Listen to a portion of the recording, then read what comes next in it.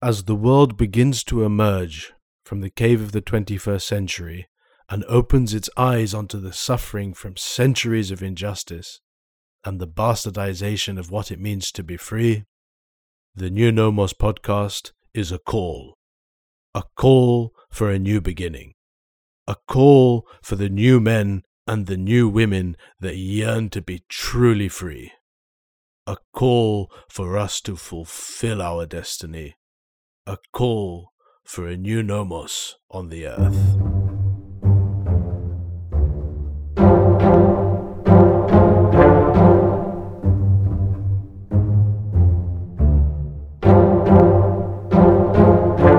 Welcome to the New Nomos podcast.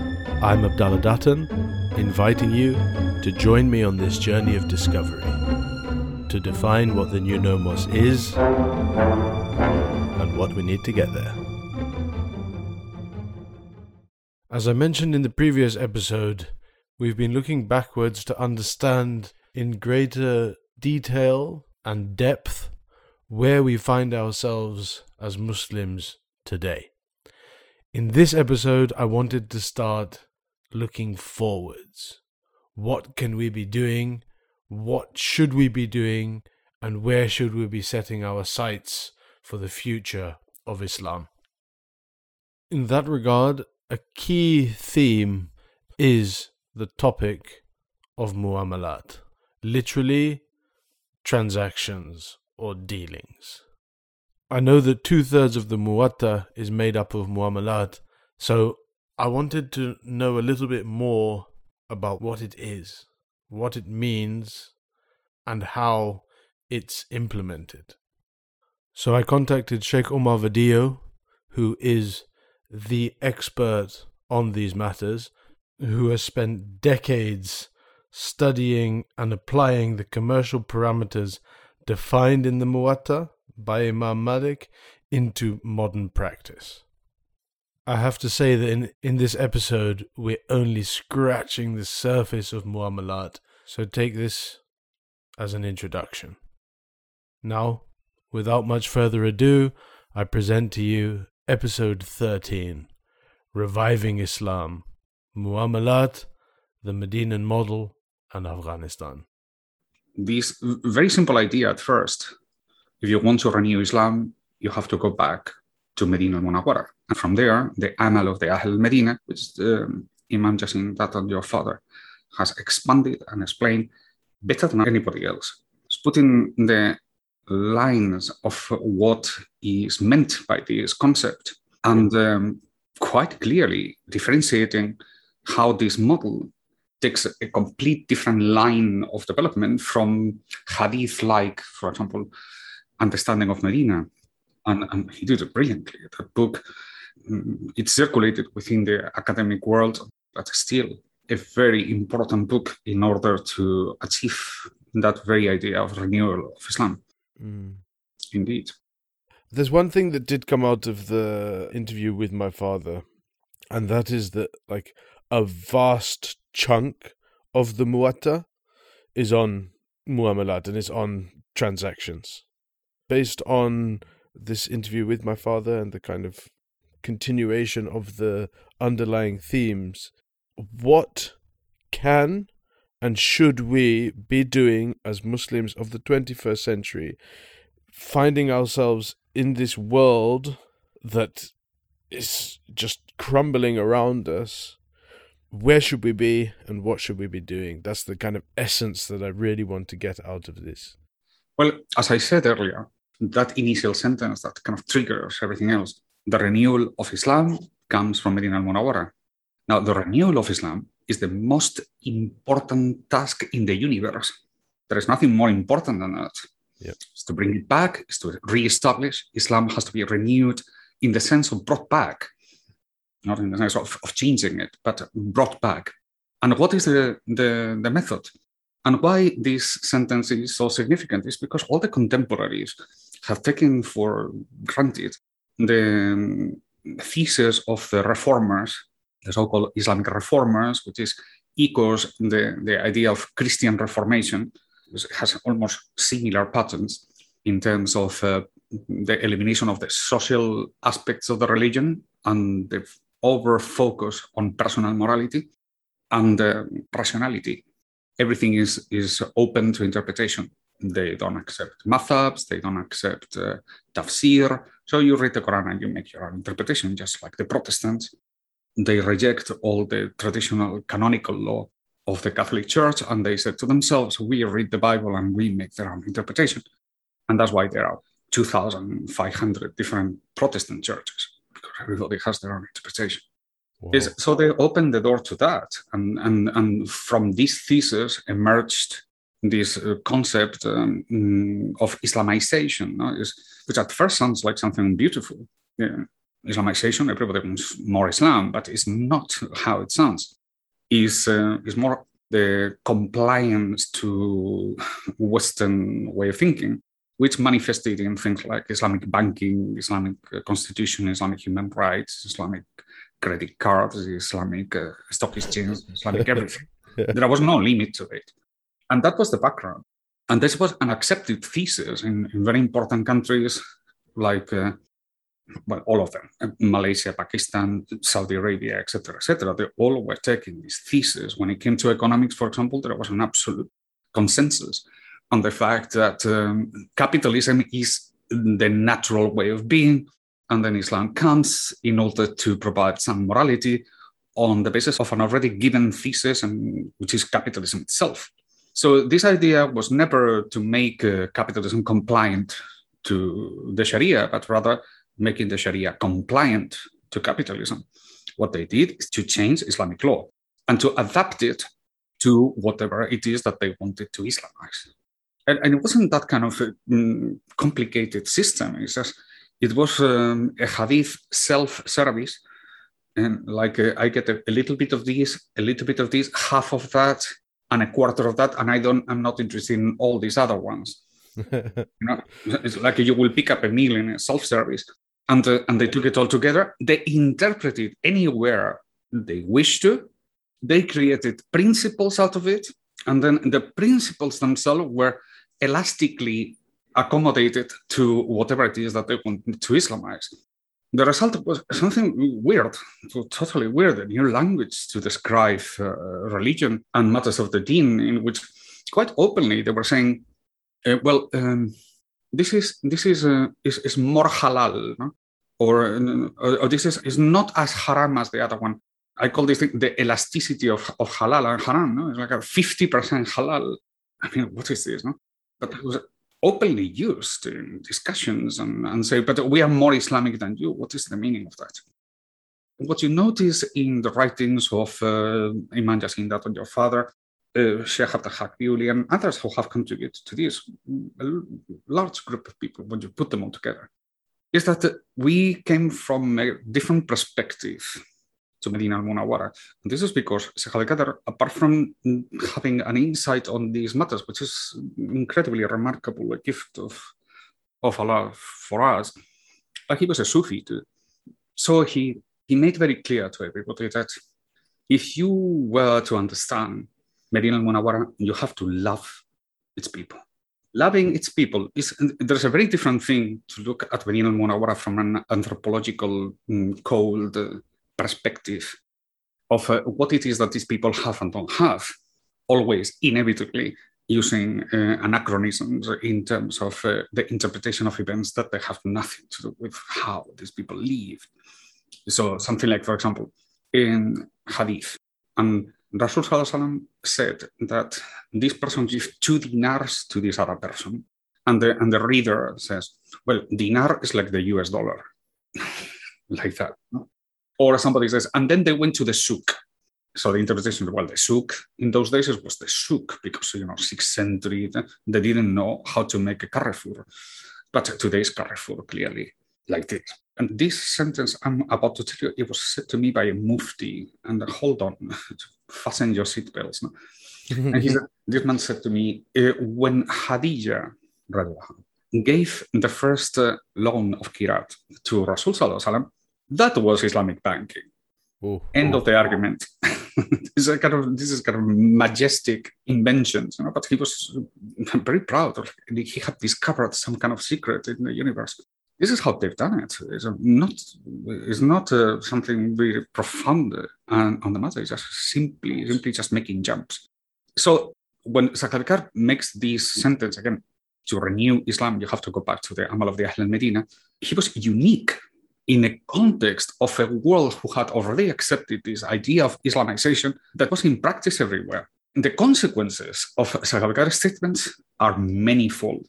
Okay? One are from the pure point of view of the law. Some are the implications that it has in how do you interpret the Sharia in practical terms. They have historical consequences in understanding things like, for example, that the institutions, modern institutions that are difficult to comprehend without Medina as a model, such as, for example, constitutions, legal systems, etc., in place in Muslim countries today. And then the actual implementation of things, which is part of the work I've been doing, and what is a souk, and what is a dinar, and what is a caravan, and what is a caravanserai, etc., etc. This was the unfolding of that statement.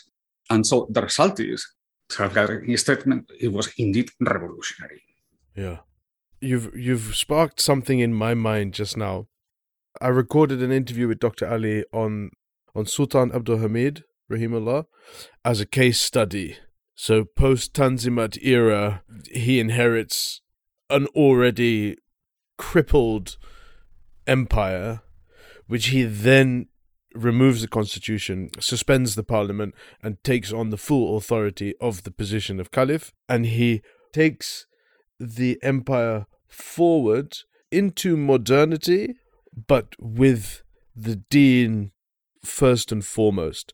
And I think that's something that I'd also like to tap into your knowledge, in the sense of how do we take the deen in our modern time and move it forward. Okay, let's take the topic of constitutionalism in the light of the Amal of the Ahl al-Medina. When we say the Amal of the Ahl al-Medina, what we are saying is that there is an Islamic model. There is a social model, a political model, a living model of society.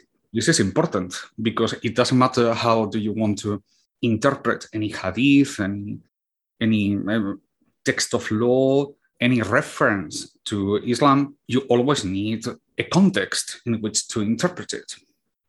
The idea, for example, of taking one sentence and you remove all the context in which it was said is eliminating its meaning.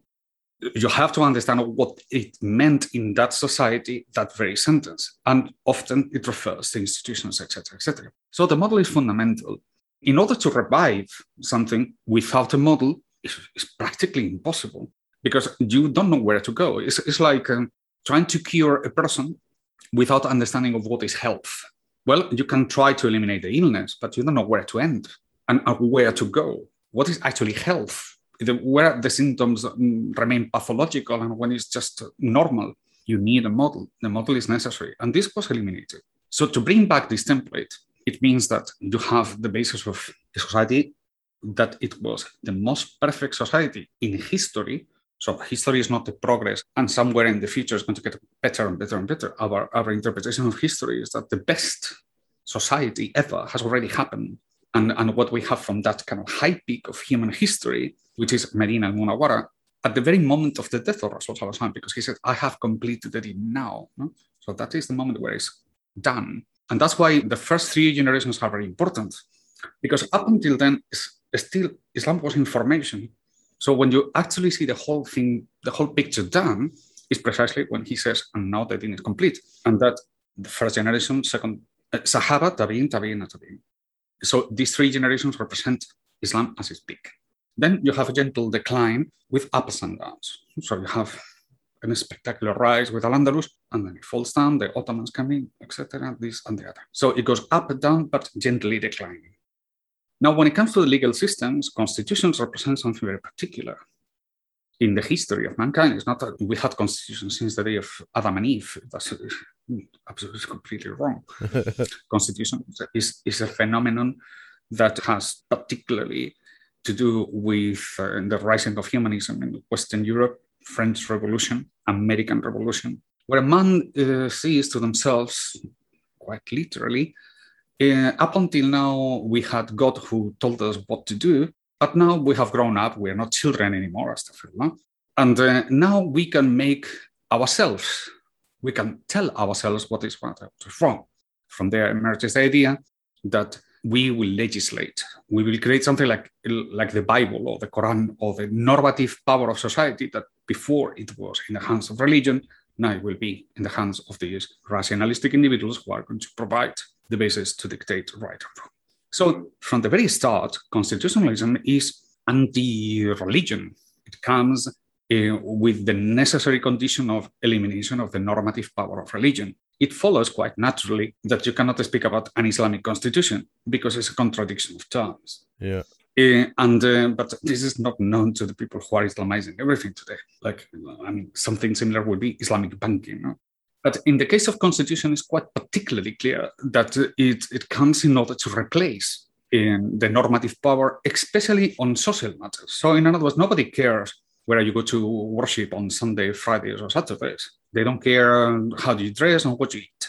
The only thing they care is the money. And these circumstances, these matters, which is what Muamalat is about, in other words, all the social relationships of people, that interaction of people, that will be secularized. The idea of secularism and constitution is like hand to hand. It's like the two faces of the same coin. It would be something like Islamic secularism. Again, another contradiction. Well, there are some people who speak this way. So some people come to me and say, I'm a Muslim secular. And I thought, oh my God. It's because they don't know either. It's not, They don't know what secularism is, and they don't understand what Islam is either. Yeah. So the Islamic constitution became the constitutions in general became the stamp upon which the new world order was going to be established. Like, for example, in the case of Turkey, constitutionalism was the headlines of everybody who opposed the caliphate. So it's the constitutionalists were the secularists. And some people get confused because they speak, you can see in this text, they mention the word Khalifa. And they were speaking of the name of Khalifa, a constitutional Khalifa like the Queen of England. She's not a queen. She's just there for opening ribbons and this. And that's what they wanted to see the caliphate like. So those who don't see anything at all, but they still get confused with those terms, clearly was the removal of the caliphate and the replacing of Islamic law with this new constitution that represented a rationalization of behavior, which is more or less in the lines of the Declaration of Human Rights. It's all to do with individual personal rights. How about, for example, the question of riba, banking, taxation, monopolies is a violation of human rights to practice usury. Oh. I mean, have you ever seen anything like this? No, of course not. Or the practice of private banking and the capacity of fractional reserve banking is inhuman. Not such thing. Or taxation, the way Islam, for example, so clearly says, there's no taxation other than zakat. Definitely there is no taxation in commerce and there is no taxation in income tax. Any government that taxes the income tax of the people is a parasite tyranny against the right of freedom of every individual. Not such thing. And more, we could go into an understanding of the commons, how they nationalized, took over, privatized, etc. Things that they belong to people. Nobody cares about that because it was a liberal interpretation of society. In other words, it is impossible to disassociate the creation of constitutions on the idea behind from liberalism, which is another word for capitalism. It seems you cannot disassociate it. Every time you talk about human rights, we should say capitalist human rights or liberal, which is exactly the same idea. There is a big history behind this. For example, the case of Spain and how Spain fought against liberalism. Unlike the rest of Europe, Europe adopted liberalism like a matter of fact. But Spain was different because Spain had 800 years of Islam.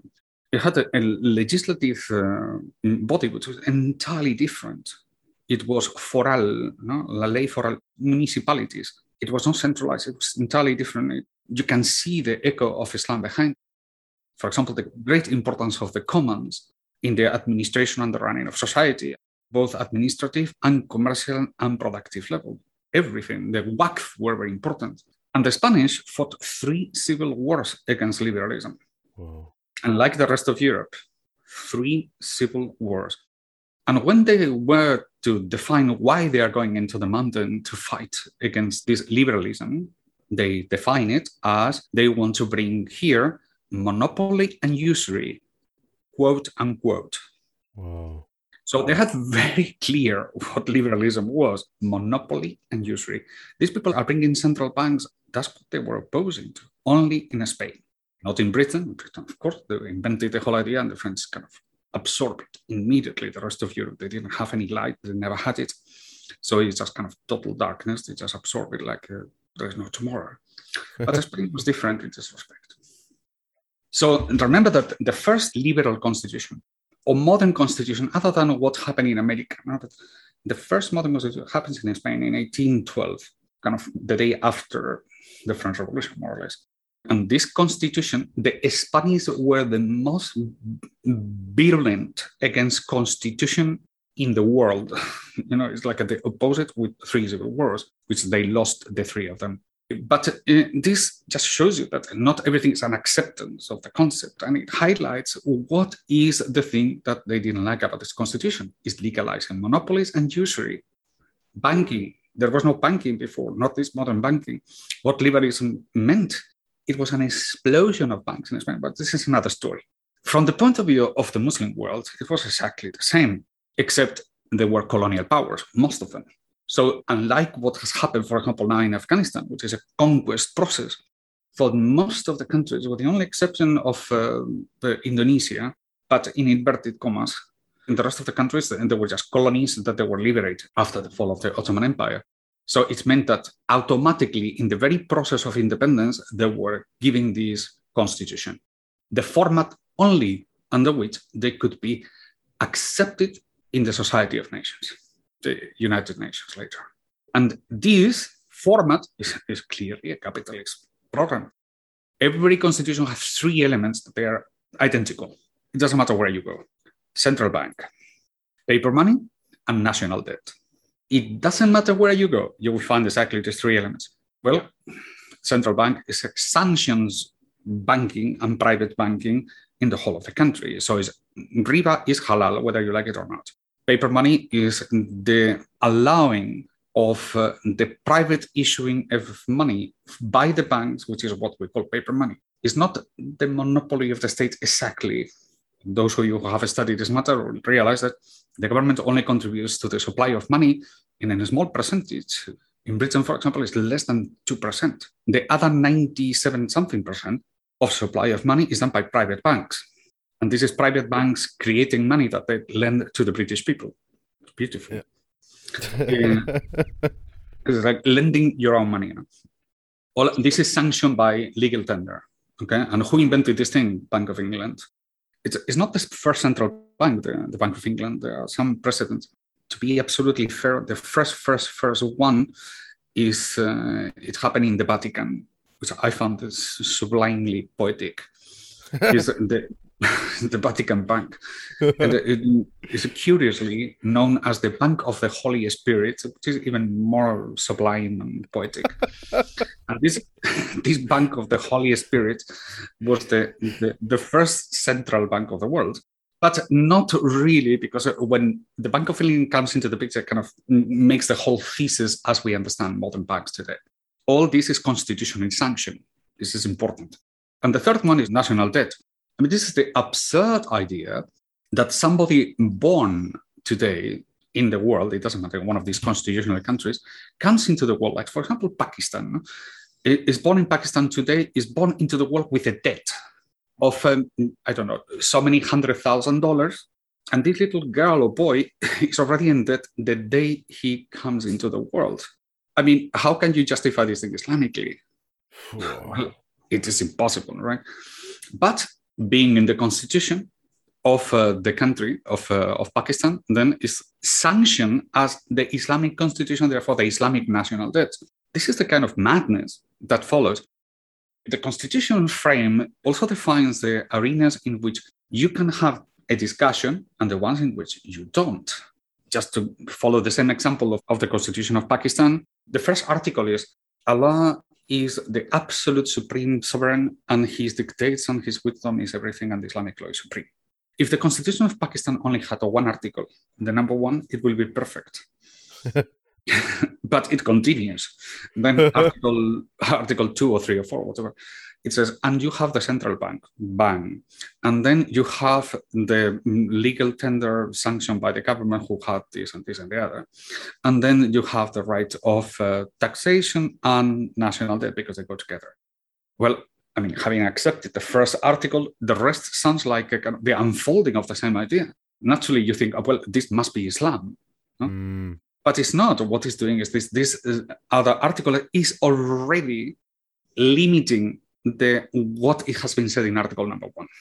And one of the final articles is equally important. It says, any person who attacks, insults the Constitution of Pakistan will be treated like a traitor. In Pakistan today, you can say, God is an elephant, astaghfirullah. And that's okay. But you cannot say the Constitution of Pakistan is secular and brought here in order to indoctrinate and suppress Islam. If you say something like this is treason. It tells you where the God is, tells you what's sacred. It's not accidental. It's all part of the thesis that these people were constructing. And in that environment, things are allowed to develop and things are out of the question. So the Islam that has to coexist with the Constitution, that has to be inside that Constitution and doesn't want to be treated as treason, is an Islam that it will not touch on these matters that they are sanctioned by the government, by the Constitution itself. So muamalat, ignore muamalat. You cannot speak about muamalat. You can only speak of religion as a matter of personal choice. And that creates a religion, an idea of religion, as a personal domain of the person with a personal morality, over-focused, almost like insanely obsessed with personal issues of morality, particularly how you get dressed, particularly sexual behavior, and particularly a woman. And there you have the kind of the hijab story, where it's not whether you're in favor or against. The problem is that it's the only subject. I was told this thing one time, just on the beginning of me becoming a Muslim. So, oh, this man is great because his daughter dresses with hijab. I said, wow, that's an interesting definition of good. I mean, he could have said, no, he's a great man because he conquered the province of whatever, you know? Or he has developed the most amazing new villages, facilities for people. No, it's just on the question of hijab. It shows you what has happened with that law that has to coexist with constitutions.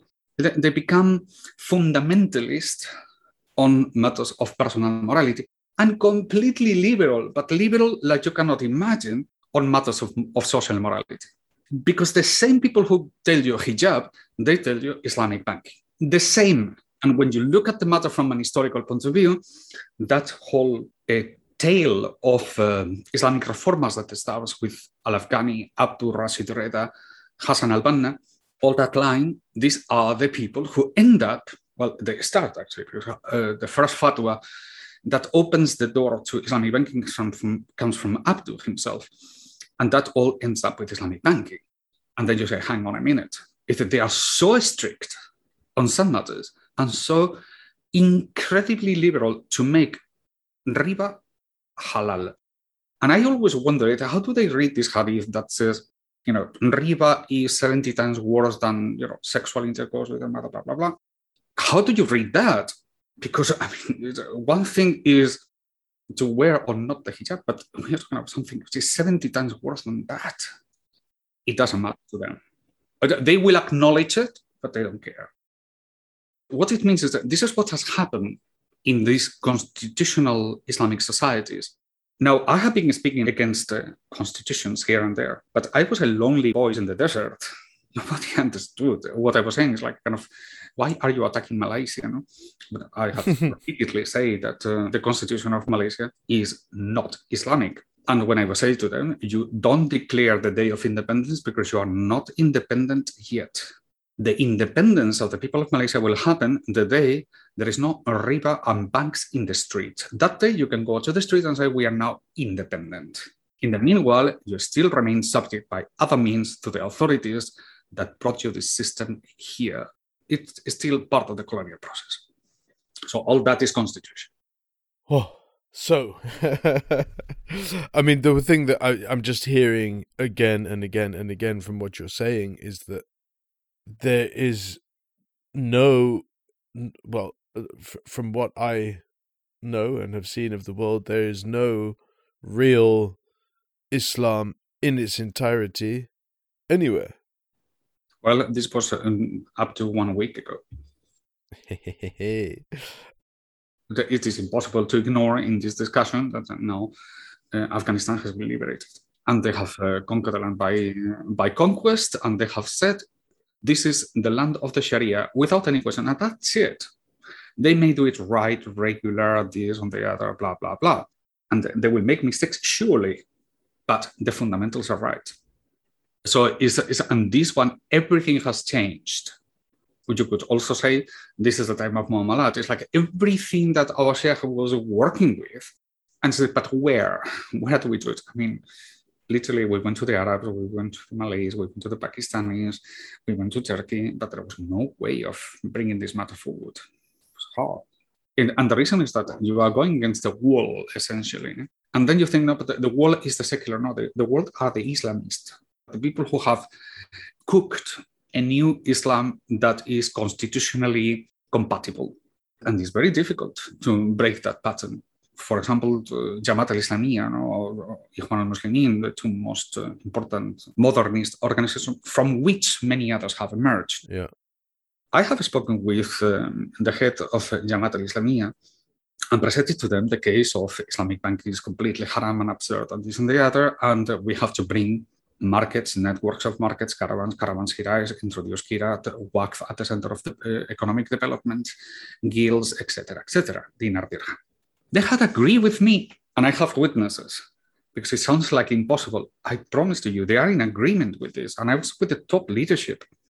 But when they realized that the necessary condition in order to put this program forward is that you have to deny Islamic banking, and that is something Jamaat al-Islamiyya cannot do without denying the entire history of theirs. They are fundamental to the development of Islamic banking. I mean, they were like, the Arabs didn't have the imagination to do it, but the Pakistanis did. 95% of all the development has been achieved by Pakistanis. Then the Malays join in and just kind of added their own contribution. But mostly is the labor of Pakistanis. And Jamaat al-Islamiyya was at the center of it. How could Jamaat al-Islamiyya said Islamic banking is haram? We made a mistake from the beginning up until now. They couldn't. And because of that, they haven't been able, only privately are capable of admitting the things that I'm telling you. This is the kind of problems we encountered. And the good thing about the Taliban is that they have a clean board to start everything. It's like everything is new. Because it's a process of conquest that can put everything together, totally new. And it is very important that we contribute in helping them to make the right decisions. Because if we don't, I can guarantee the Islamic bankers will be there the day after tomorrow. And they will have no other choice because there's no formulation of anything other than Islamic bank. What we have put together is precisely what can guarantee that what happens in Afghanistan is truly an implementation of Sharia, and it doesn't become just another Islamization, failed state. So there is a task there, and there is matching of intentions and possibilities. You have ibadah, which is the relationship between you and Allah subhanahu wa ta'ala, and then you have muamalat. 2/3 of the fiqh is about muamalat. In order to understand the gravity of these, and the importance of these things, I will tell you a story that is very little known, but is quite revealing. You know, the British love to give these titles, Sir this and Sir that, to the people who collaborated with the regime. Yes. So anybody who's in the days of the colonies is given the Sir title, I mean, is question mark. No? Of course. I mean, if somebody comes and says, Sheikh Omar Radillo, I'm going to give you the Congressional Medal of Honor. Yeah. What have you done to be given that honor? Or the Queen of England says, you are a lord. For God's sake, it's just something fishy. Like the people, when you look at the list of the people given this thing, like the Aga Khans, they are all sirs. And Sir Allama Iqbal is one of these important characters, still worshipped in Pakistan like the greatest poet ever in existence. The day will come where they actually realize and they are capable of reading what he was reading. Nowadays, they can't. The so-called Pakistani ideology simply comes on top of any possibility of discourse on this respect. But I had the fortune of being invited several times, in fact, to the Academy of Allama Iqbal, which was run by his grandson. And the grandson, I had the opportunity of meeting him and give a series of lectures there on dinar and dirham, imagine. And we had a very, very good rapport from the audiences there. The grandson came to me. I met him. I was discussing a little bit the thinking of his grandfather. And he said to me something marvelous. I've never heard it so clearly. He said the position of my grandfather was very clear. He said, Ibadah cannot be reformed, but muamalat must be reformed. Wow, that was so clear. I studied this matter and I wrote the esoteric deviation looking at this matter, but never come across that one single sentence that defines this problem so clearly. Muamalat is negotiable. That is where they broke Islam. It's not on account of the ibadah. They couldn't eliminate the prayer. But where they broke the deen, and what reform means is the reform of muamalat. Wow. So from that perspective, it becomes absolutely clear that the job of restoring muamalat is the way of restoring the way forward based on the past. And here, the book of your dear father is fundamentally important. And what Serafgai wrote is the key in order to progress into the future. And all the work that other people have written on the same direction is critically important. So we have a thesis, and the thesis is how to bring back Medina al-Munawwara, and there is land to do it. And there is occasions, and there is opportunity. And so everything is about to happen. I did an interview with a close friend of mine from the UK. He's a Punjabi man, Jawad.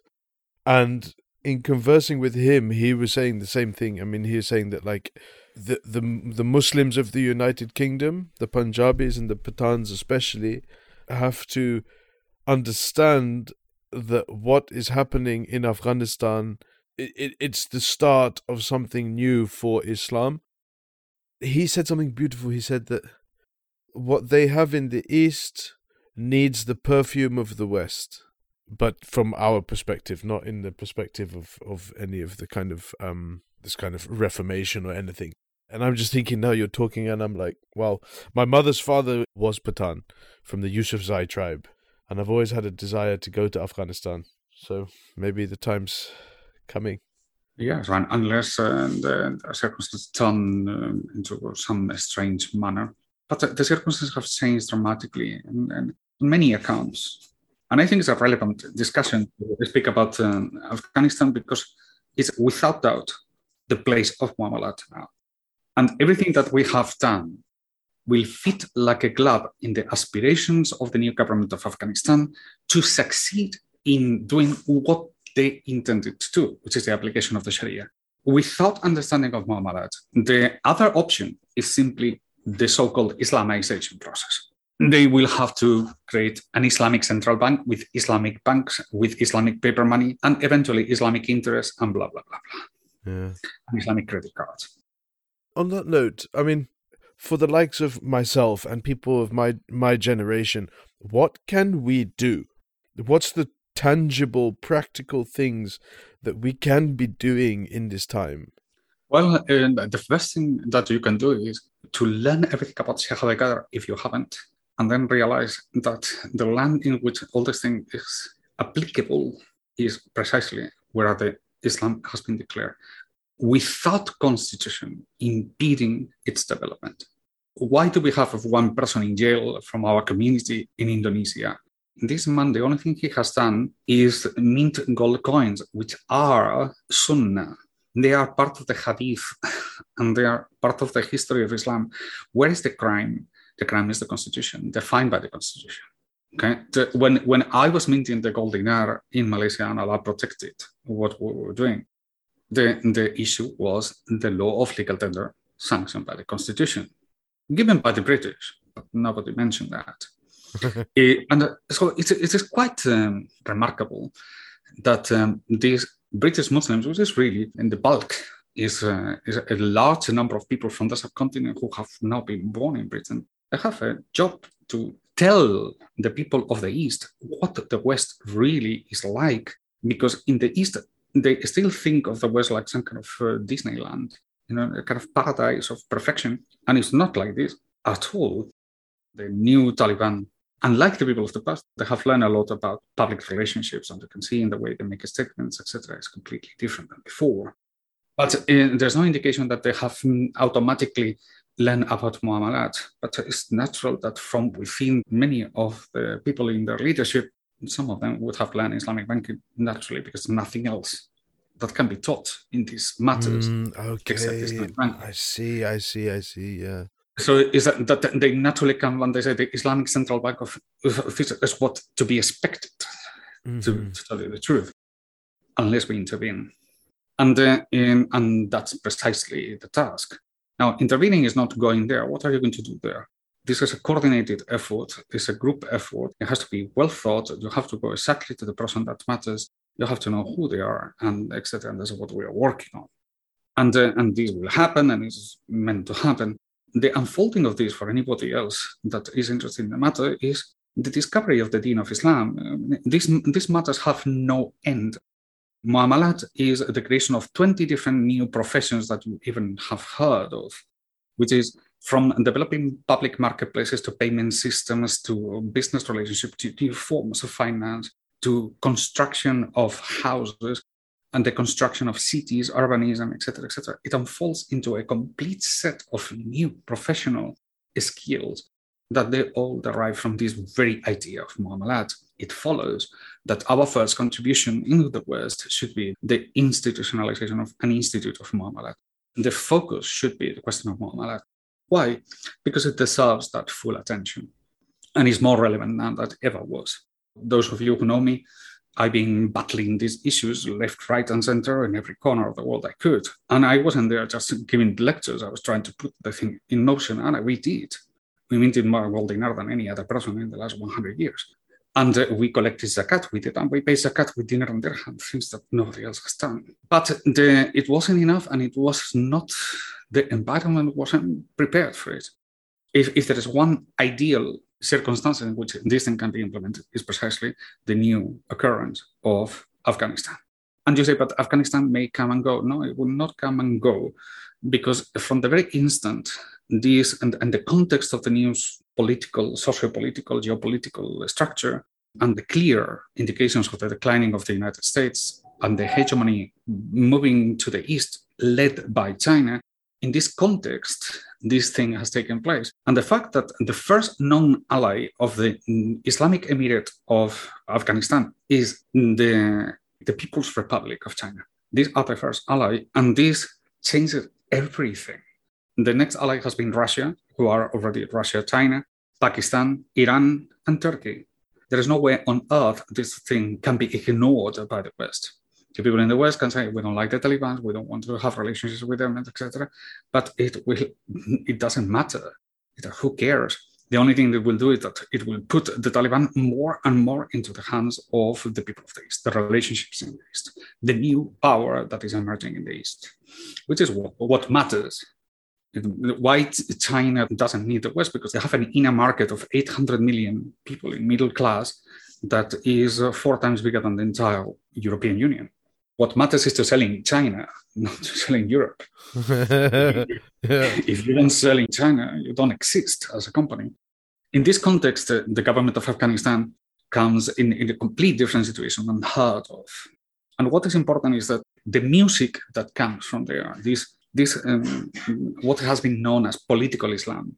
Remember that the whole effort of the British government since the destruction of the Caliphate was the elimination of the possibility of a political Islam. Political Islam was kind of a bad word. And any resemblance, any suggestion, it was immediately seen as tyrannical, terrorist, extravagant, fundamentalist, extremist, whatever you want to call it. The Muslims were not allowed to express that they had political views within Islam. This was not allowed, as simple as that. They just simply created these typical Islamic associations of the West, that they are non-political. No? We are non-political organization. I mean, Tabliki Jama being the absolutely kind of supreme version of this kind of non-political Islam. And you have them in South Africa as well. Huh? Yeah, big time. And this was kind of the very result. Well, if they don't allow us, then we just dedicate ourselves to the contemplation of our bodies and our sexual behavior, especially how our daughters behave. And that was essentially these people did in a splendid manner. And I remember still the statement of a friend of mine. And it was a friend of mine because the man was still good. He was a Tabliki Jama. He said, my 16-year-old daughter has never seen a man. Oh. She had been in seclusion in some kind of. And he was so proud, like a kind of, I have achieved the heaven. And that's kind of the mentality of these people. So it's non-political, but they were quite ruthless, actually. That is quite strange. I mean, it's difficult, huh? If you think about it. So what's going to happen the moment she gets married and she sees this monster? Yeah, exactly. Yeah. Oh dear. Oh dear, exactly. But this non-political Islam, this is over. It's exploding in their face. The existence of Afghanistan changes all that. And this is the music that is going to penetrate immediately into Pakistan and Bangladesh. And it will change India. You will hear my words. What is happening in Afghanistan cannot be contained in Afghanistan. It's going to change everything. And the wonderful thing is that the kuffar are so blind, they don't see it. Because they still see, but there are just 75,000 fighters there. We can bomb them in a minute. And they have nothing. The GDP is like less than one city in California. Just like Medina al-Munawwara, by the way. I'm sure some of these kind of Persian kings, they saw, there is a rebellion of the Arabs in Medina al-Munawwara. And they said, what? Medina, what? But in the middle of the desert, I thought, this is unimportant. Well, it was not so unimportant. Allah has also blessed the people who are poor. And this is the same. And there is a certain analogy between this kind of desertic, arid, nothing grows land of the Taliban and what Medina al-Munawwara was. I mean, and they had nothing, but they had the Deen of Islam. These people were starving, literally, and they were the greatest people on earth. So it's not, I can eat and I have success and I have a Cadillac, and therefore I lead Islam. But I have nothing. I have great difficulties to put the meal together in my table, but I love Allah infinitely and I'm ready to die. Well, I have to now say, your ancestors are very noble people, the Pashtun. That part of you that belongs there is something to be extremely proud of. Oh, 100%.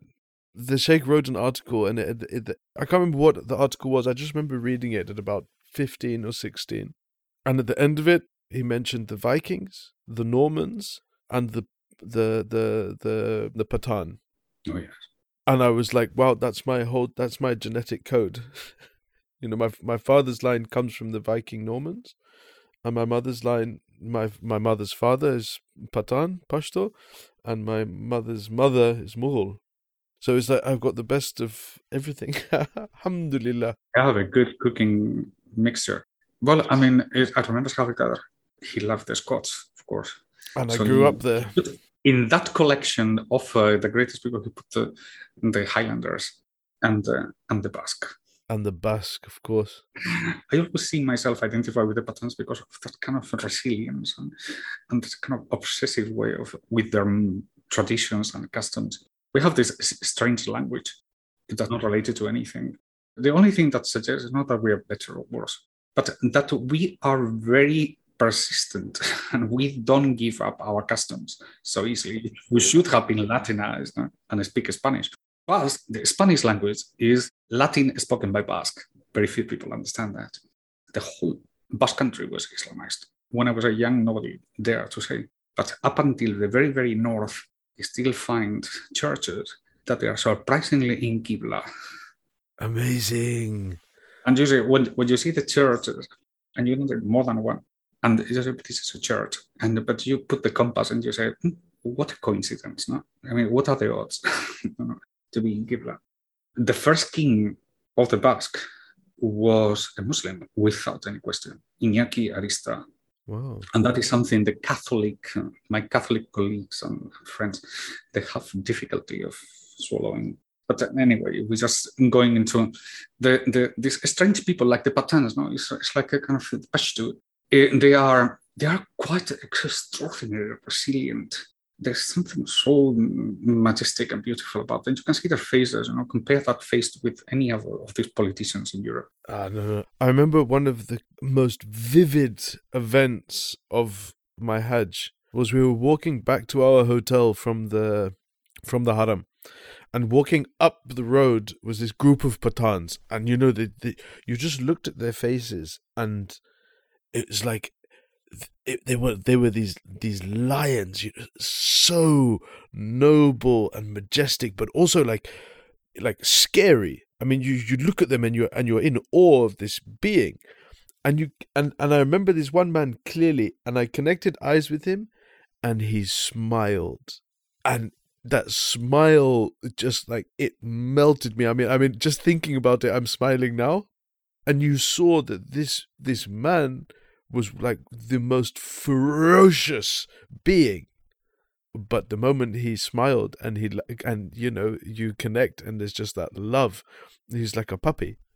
He was so beautiful, so beautiful. No, they were remarkable people. I'll tell you one little incident about their character. I was in Sharjah, United Arab Emirates, about 25 years ago, and I was in the house of a man called Mohammed Makawi, which some of you know him. And I was coming from my hotel with a briefcase, which contains some important documents to me and a little bit of money.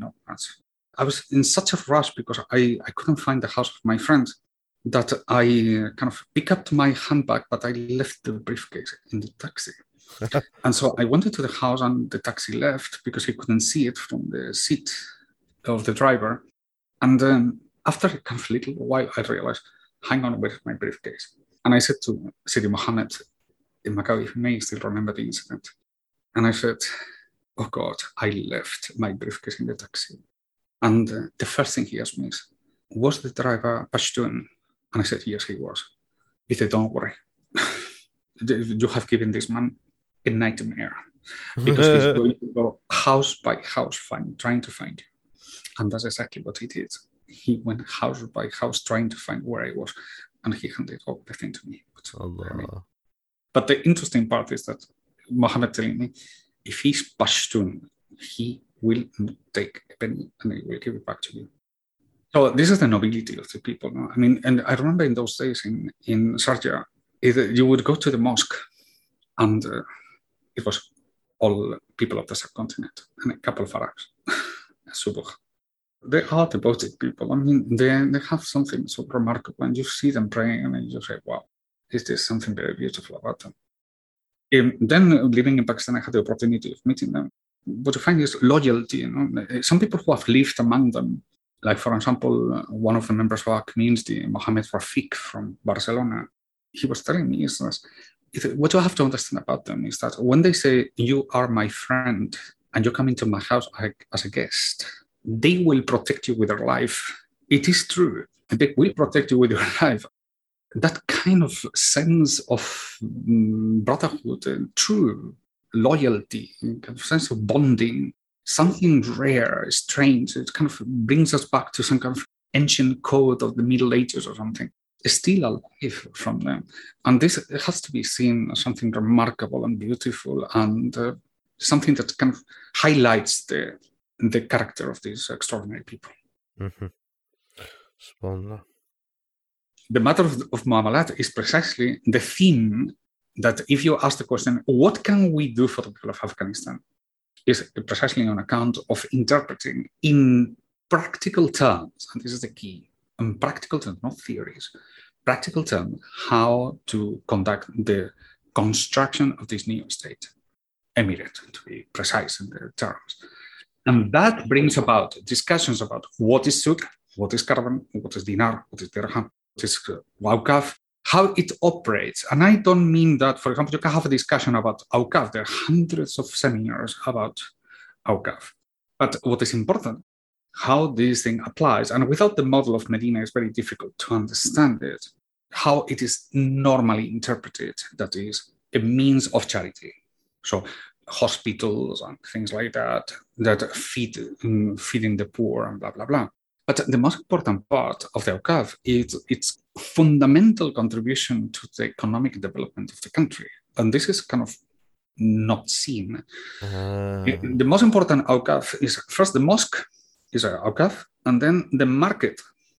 Rasul Sallallahu goes to Medina, he makes a mosque, and he makes a market the day after. And all the markets in Islam ever since, and I have to say, and before, they were Awqaf. What happened before is that they didn't have the legislation of Awqaf, which is what protects this common property. And the Chinese, for example, have a very strong concept of the common property, very powerful. This is how, if you want to understand China, the economics of China and the tradition of China, you have to understand the word gong. And this is another day's discussion. But they had it since the Neolithic time. They understand the commons waqf from the Neolithic times, when we in Europe, we were still throwing stones from the caves. The Chinese had societies in which the common was the center of the articulation of society. And this institution of the commons at the very center of the commercial development, which is the marketplace, and then consequently an unfolding from the marketplace, the guilds. If you want to understand the guilds, you have to understand from there. The most important of which, the first one naturally in trading societies, such as, for example, Medina al-Munawwara, where they didn't have an industry there, but it was essentially trading post. It was the caravan. The caravan is a guild of traders. And the pattern is always the same. This is a perfect balance between collaboration and competition. Competition, indeed, is not like cooperatives. In the cooperatives, there's no competition. They're all just common property, and that's it. It doesn't really work as efficient as systems, guild-like structure, where what you have is collaboration, but competition between them. The traders compete with each other, but they have common property, which is the marketplace itself. The people of the caravan, they share a means of transportation, agreements, and taxes, and securities, and post in the middle, all the infrastructure, all the logistics. That was all shared, but they competed with each other when they came to buy and sell. And the same thing with the guilds in general, when it comes to industrial craft systems, and they have a central Awqaf, which is what gathers them all together, but they compete with each other. These systems, you find them in China since the Neolithic time too. It means that it's that old, is constituent to natural societies. The Muslims didn't invent the guilds, we just perfected them. We didn't invent the markets, we just perfected them. And in understanding the critical part of the commons into the development of the economy is where we can make contributions in order to create a system that is infinitely more efficient than equal systems in the world, such as what China is proving. These guild-like structures and public marketplaces is one of the fundamental keys of how China has emerged from the self-restricted Maoism during the early part of the formation of the state, until Deng Xiaoping comes in with the famous socialism with Chinese characteristics. I have looked into all this matter in order to conclude that market socialism is something that, of course, is not Islamic, but it is very close. It's the closest version that you have of Islamic formulas. And in as much as they follow our patterns, they are more efficient. And that's why they are more efficient than capitalist structures, factory systems that the British invented, and monopolies in the West, and the banking system, private banking system. This is all over. China has defeated them on the basis of efficiency. My point is that we can do even better than the Chinese have done. And why we have such incredible capacity, how can we make such claim to understand everything? Because I know nothing. I just have a template, like somebody who goes to an exam and cheats, because I have a copy of the answers there. And that's Medina al-Munawwara. I look at Medina al-Munawwara and I can tell you, this is right and this is wrong without thinking. Yeah. In as much as I can look into my template and I can tell whether it's right or wrong. And that's the advantage that we have, is that we can tell what is going to survive, what has validity, what is efficient, what is right, what's halal, on the basis of our understanding, our unique understanding of Medina al-Munawwara. And the task is that our generation started by the virtue of the incredible capacity to see of our beloved Sheikh. It's like kind of how he saw all these things. It seems so simple, but it requires a high state to see these matters so clearly. And the test we initiated, if we mean that the book of your father will become an absolutely obligatory reading for anybody who wants to continue in the path of establishing the institutions of muamalat. And what is establishing the institutions? People who are specialists in the building of public markets and caravans and kirat financial institutions and payment systems, including digitalization. There's no reason to fear like the people do nowadays with 5G and blockchains and all that. And it's coming and it's the evil. You know? Well, I mean, every process in society has come about with similar responses. Like from the very beginning, technology should be part of our understanding of how we bring about solutions in a modern world. And we should not fear to encounter these subjects because we have a template. Always, against my answers, I can always examine any reality today and I can tell you, well, it can go this way, but if it goes this other way, it will be wrong. This other one, it can develop in this direction, but if this other direction, which has not been tried yet, is even better, I can make this analysis on account of my knowledge of muamalat. Imagine the implications, okay? That we develop a group of people capable of defining what routes this new development of digitalization, which is much more important than any other of the industrial revolutions before, which lines of development are successful and which are not, and they can do it in advance. These people will be able to, like, it's like playing football against a team of blind players.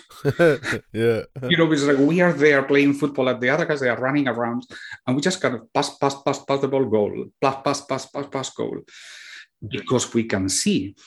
And that is another of the effects of understanding of muamalat. Imagine the dimensions that we are describing now, not only circumscribed to some kind of alim domain of understanding of the thing, but I'm talking about architects, in developers, technological developers, urban design, financiers, traders, carpenters, every profession, every aspect of life. And in every aspect of life, we shall be able to make decisions in the direction of what is more efficient. It doesn't mean that you will succeed, because you still need capacities and to be able to do the things and to manage things, and you have to be correct and you have to be dexterous in your activity and capable. But you will have the better chance because you know how to do it better. In general, you will win out of 100 times, you will win in 80. And that's big, that's huge. All that is part of this discussion of muamalat. If you want to understand what is tawakkul is precisely do not rely on your means, rely on Allah's means, and that is what makes you free, independent, capable, far-reaching. Far-reaching of your possibility, because you say, but I cannot do it. If you were to do the things that you can, it's so boring, it's not worth doing it. You have to go beyond, not totally beyond where you kind of start flighting it. We want to colonize Mars, no? But one foot inside what is capable, another one outside. If the 2 foot are inside, what you can do is that you don't progress, you don't learn, you don't do anything. But to put 1 foot inside, another one outside, that is the path of growth. This has to be always the zone that we occupy, always stretching ourselves beyond what we are capable, and reaching out and look into these matters and to give accurate answer, like Sheikh Halagar always did. Thank you for listening to this episode. As I said at the beginning, we only scratched the surface of the topic of muamalat. And it's very much an introduction, giving the context of where we find ourselves today with this idea of Islamization and how we should be looking into the future to correctly and efficiently revive muamalat. So once again, thank you for listening. Stay tuned and we'll be back soon with more episodes. Thank you.